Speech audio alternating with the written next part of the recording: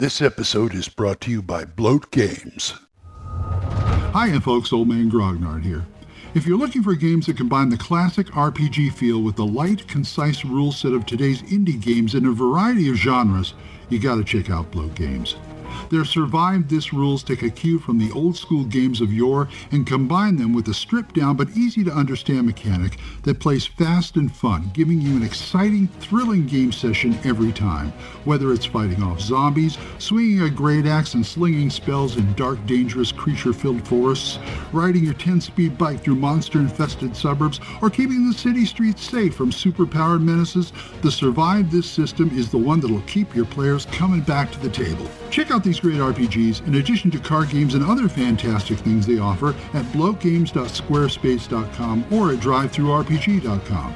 Bloat Games. The worlds are fiction, but the fun is real.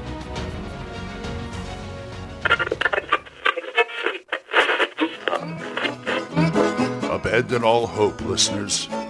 You're listening to Radio Grognard, the OSR podcast about stuff, with your host, Glenn Hallstrom. Hi, folks. Old Man Grognard here. Hope you're all doing well. Beautiful day, all that good stuff. And today is nothing, actually. I missed my game last night because I got caught up in birthday shenanigans for my wife, and, well, I forgot about it. So I got up next time. I hope my character is still alive in Matt's game. That's all I can say. Well, today I was thinking about this. I'm writing up a new first edition AD&D character for a game that my friend Jason is running. He runs at the table, but he's going to put me in, patch me in from online with my crappy camera and everything like that. So I'm writing up a first level Elven fighter magic user because, well, I really like the basic edition elf, and this is as close as I come. I wanted to do a fighter illusionist, but I found out first edition by the book doesn't let elves be illusionists, which I think is a shame. So he's a fighter magic user, and I'm looking at his stats that are pretty good. Nothing under 12. But I got to start thinking, what if characters are under the weather? What if there's something wrong with them? What if they have a cold? What if they have a headache?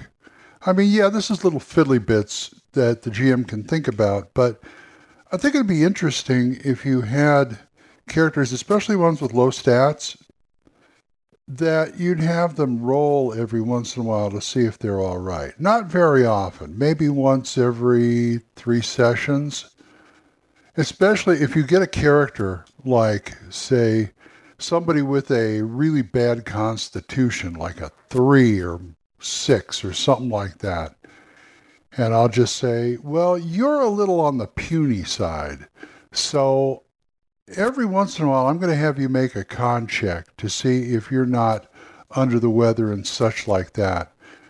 Because if you are, then you're going to take like minuses to hit and things like that and to do stuff. Anything related about it like that. And if you're in bad weather, you might have to, bundle up more or something. And who knows? This might be an interesting thing. Although I can see some players objecting to that. But at the same time, if you do it in the spirit of, role-playing and all that stuff, they may do it. And at the same time, you can offer them extra XP if they want to go out and adventure while they're sick or something, or have a sinus attack or something like that. Real world stuff.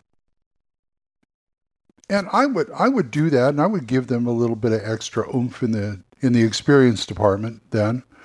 If you're willing to play your character, and some players will play their character, you don't even have to prompt them.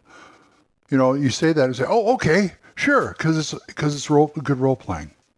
As long as it doesn't, I don't want to do it to the point where it really hampers their performance in a serious way.